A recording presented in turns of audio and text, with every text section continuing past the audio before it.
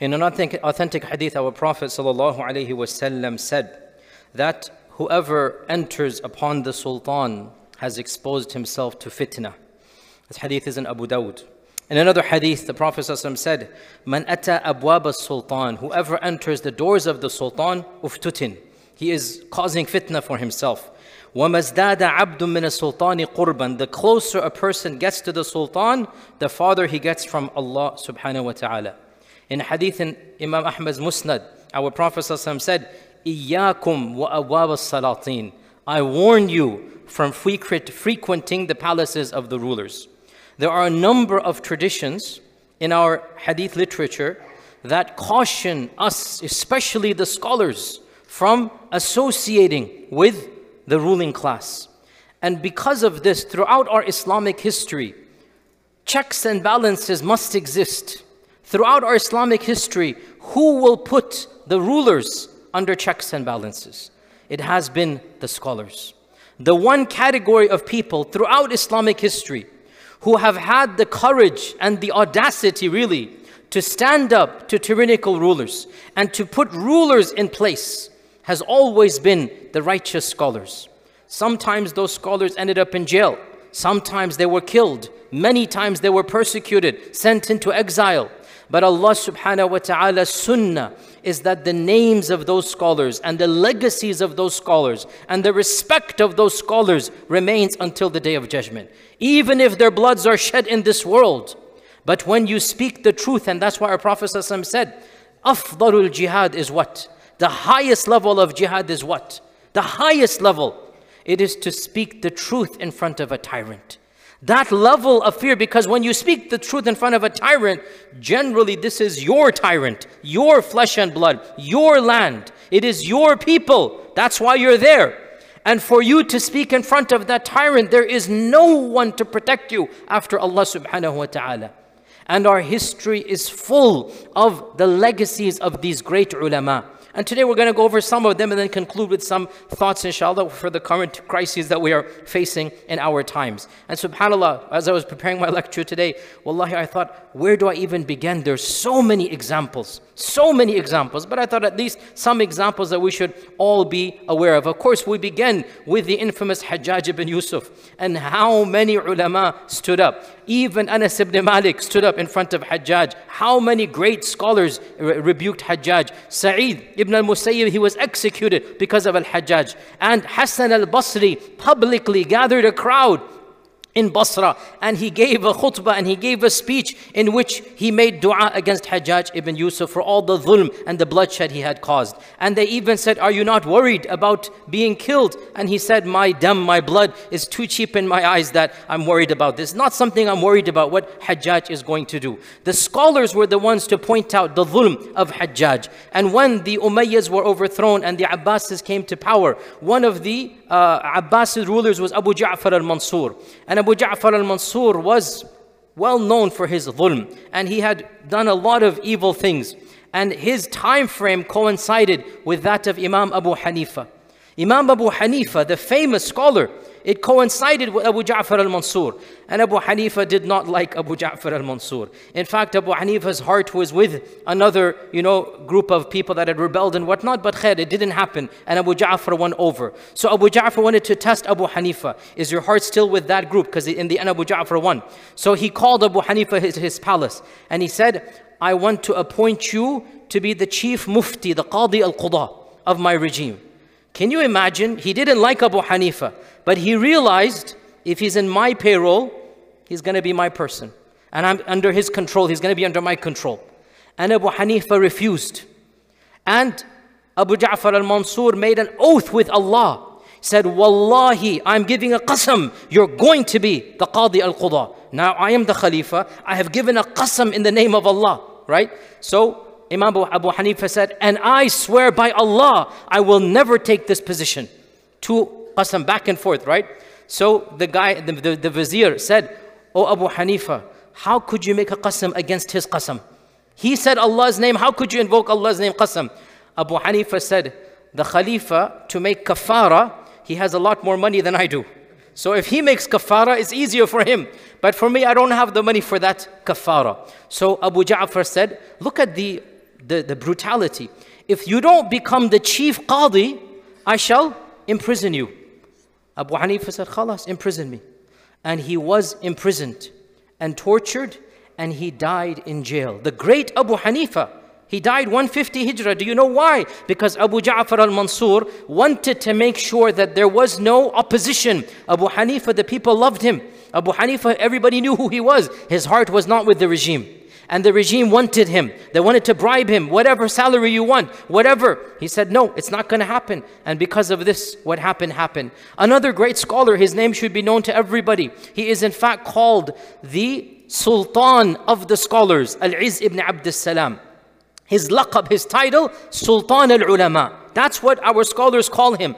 And his story and his life is full of standing up against evil and tyranny. He lived at a time when Jerusalem was under occupation. He lived at a time when there was so much civil war between Muslim lands. And multiple times he stood up and he took a stand against the tyranny, against the regime. Perhaps the most famous and the most dangerous time when the Crusaders were in Jerusalem. So, as you're aware, some of the regimes sided with the Crusaders. Or maybe you're not aware, I'll tell you, right? Even now, some regimes side with, people they shouldn't side with, right? Some regimes sided with the Crusaders.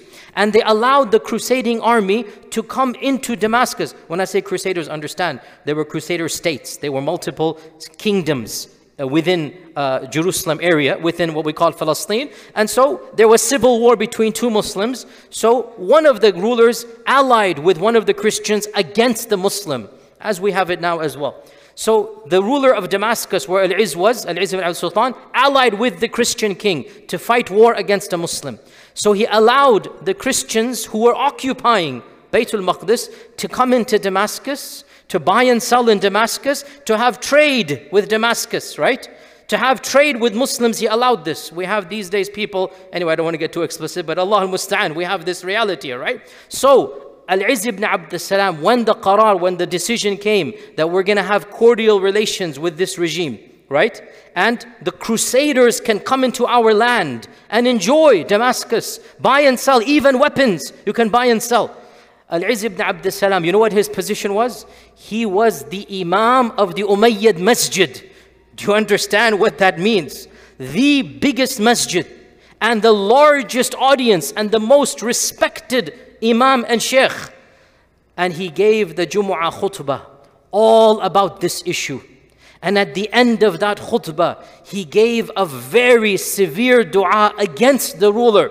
And he said, oh Allah, I ask you to remove tyrannical people and to bring back people who bring izzah to Islam. And he continued making this dua until the people thought he would be executed on the mimbar, on the mihrab. And as soon as he got down, he was imprisoned, thrown in jail, and then sent into exile. But that was just the beginning of his long journey, because then he had a clash with the Mamluks, and then, subhanAllah, the entire, life of this sultan. He was exiled and thrown into jail and multiple times, but he stood up for the truth. And that's why nobody remembers the names of the sultans. Everybody knows the name of Al-Izz ibn Abd as-Salam. Imam al-Nawawi, the great scholar Imam al-Nawawi, he lived under the famous Al-Zahir Baybaras. And Al-Zahir Baybaras, he had some good. He defeated the Mongols in Ain Jalut. But as with most rulers, I gave the talk, a few weeks ago about Salah ad-Din. As with most politicians, even those that have good, they're politicians in the end of the day. And Al-Zahir Baybaras had a long list of things as well. Once, under Zahir Baybaras, some of the remnants in the Mongols were going to come back. The invasion was going to be round 2. So he gave a qarar that all of the people of the town, the city, had to pay extra taxes so that he can finance an army. So he said, go to all of the scholars, make them sign this. I'm going to increase the taxes. All of them signed except Imam al-Nawawi. When he was asked, Imam al-Nawawi didn't sign. He said, bring him to me. I shall make an example of him. And if he refuses to sign, I will execute him. How dare he not sign this qarar? Imam al-Nawawi came to the palace of Al-Zahir Baybaras. And Al-Zahir Baybaras said, how dare you do not sign this? Don't you see this is jihad against the Mongols? And Imam al-Nawawi said, oh Sultan, he was Mamluk. The Sultan was Mamluk, meaning he was born a slave. He rebelled, he became the Sultan al-Khalifa. A long story. Oh Sultan, I know that you were born a slave and Allah blessed you to become king. and you now have 1,000 slaves of your own. Every slave has gold necklace and armor and chain.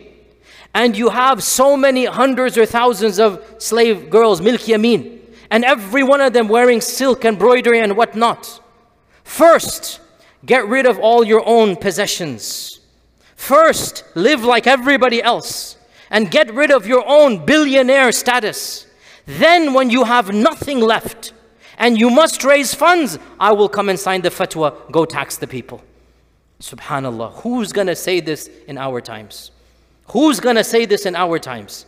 Once you stop being a multi-billionaire in your personal wealth, then I will come and say, yes, tax the people, let us all come together and fight. But while you live in your palaces with 1,000 servants, each servant has thousands of dollars, or whatever you want to call it, on them, how can I give the fatwa to the peasants that they must fight for your war? I refuse to do so. And Al-Zahir Baybaras literally was thinking of killing him. But he said, Khalas, let him go. You're in exile. You're never going to be in this land again. When he left, the vizier said in turn and said to him, O Sultan, you promised you would execute him. You said you're going to kill him. Why did you just exile him? And he said, when I saw him, a fear of him entered my heart that prevented me from giving the verdict to kill. That fear, it comes from up there. When Imam al-Nawawi feared no one except Allah, the king feared him. Simple as that. The same philosophy, the same example is with Shaykh al-Islam Ibn Taymiyyah. And Ibn Taymiyyah is, again, famous. He went into jail so many times. He also died in jail, Ibn Taymiyyah, because the Sultan just was, whatever, many. But most famously, when the Mongols invaded, this is the actual Mongol Ghazan king invading. This is, again, I'm mixing eras, so don't get confused. Nawawi is 150 years before. Ibn Taymiyyah, the actual Mongols now are invading. Ghazan, the great-great-grandson of Genghis Khan, the great-great-grandson is now invading Damascus, right? And Ibn Taymiyyah is in Damascus. Now, Ghazan had politically embraced Islam. He said he's a Muslim, but he didn't practice and whatnot. Long story, whatnot. And he called for a delegation of the ulama of the city to visit him. Ibn Taymiyyah was a part of that delegation. And when the scholars came, Ghazan laid out the best feast imaginable. Delectable delights, beautiful meats and different things. All the people eating. Ibn Taymiyyah has his hand there. One of his friends said, this is good food, eat. Ibn Taymiyyah says, how do you expect me to eat when all of this meat has been stolen from the peasants? And the cups we are using has been confiscated from the people. And he kept on going, how can I eat of this haram food? And he refused to eat a single morsel on that table. And then the scholars were called. And Ibn Taymiyyah stood in front of everybody. All of you get quiet, I want to be talking here. This is why I came here. And he raised his voice and his hand in front of Ghazan. And he gave him such a harsh lecture that Ghazan had to lower his face. Ibn Taymiyyah said, you claim to be a Muslim, yet the dhulm we have seen from you, we haven't even seen from a kafir. And you claim this and that, and you have done this and that. And he kept on going on and on until one of the people who's narrating the story, he said, I was so worried they would cut his head off right then and there. I put my thobe and moved it away from the body of Ibn Taymiyyah in case the blood does not splatter on me. Literally moving away. That level. And Ghazan had never in his life been spoken to like this.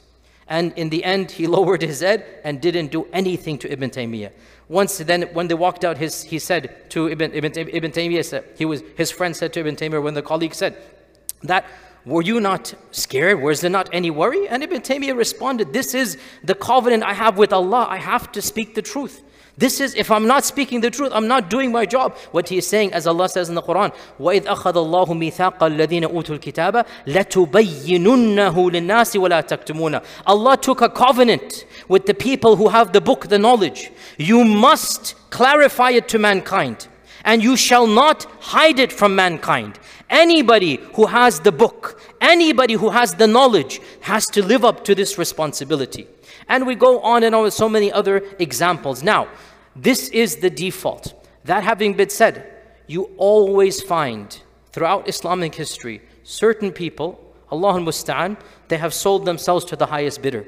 In every one of these courts, you had, we call them ulama as-salatin, you know it, ulama of the sultan. In every one of these courts, even in Ghazan's court, you had muftis and qadis and mu'adhins and shuyukh. In Ghazan, the Mongol invasion, and you had Muslim judges over there on that side.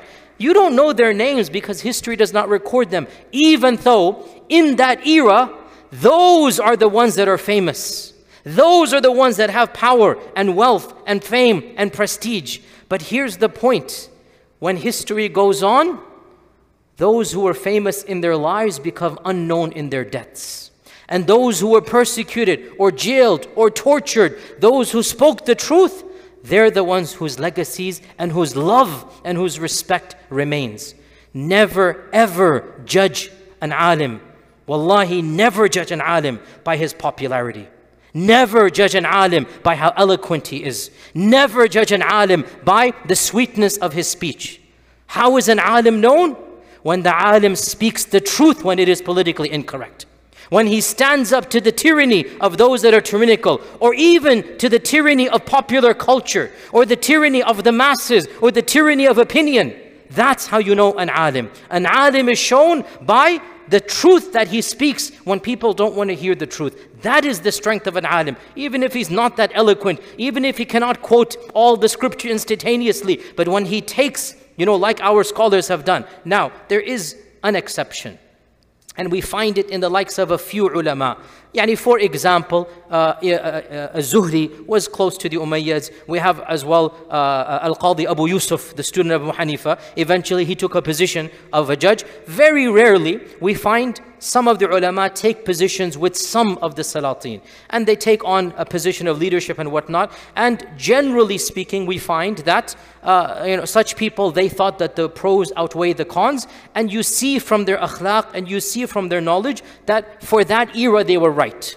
The problem comes, and this is what our scholars said. One of the scholars of the past was told, why don't you go and advise the sultan?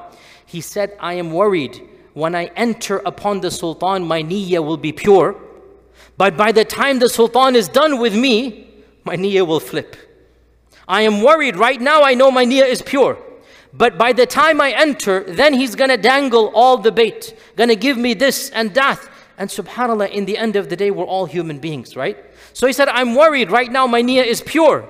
But by the time he's done with me, I don't know what my niyyah will be. I'd rather not go. My point is, sometimes we find some exceptions. We ask Allah to reward and whatnot. But the general default, brothers and sisters, as per the ahadith, the ulama do not mix with the salatin. That's the general default. And we learn from history, those that do, generally speaking, end up corrupting themselves. One final point here, we see so much happening in the world right now, Wallahu musta'an. So many things that are politically bad, theologically bad, so many problems in the dunya.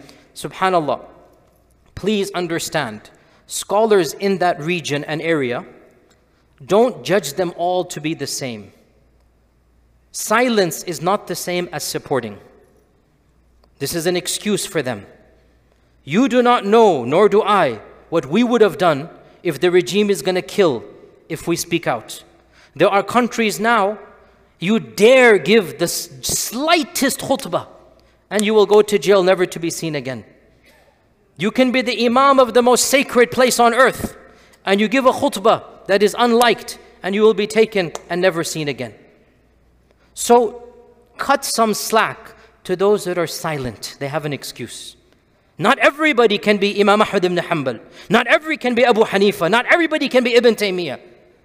Most ulama, they can't reach that level. Don't expect them to cut them some slack. If they are silent and they go about their day teaching basic stuff and whatnot, no problem between them and Allah. You don't know what you would do, I don't know what I would do.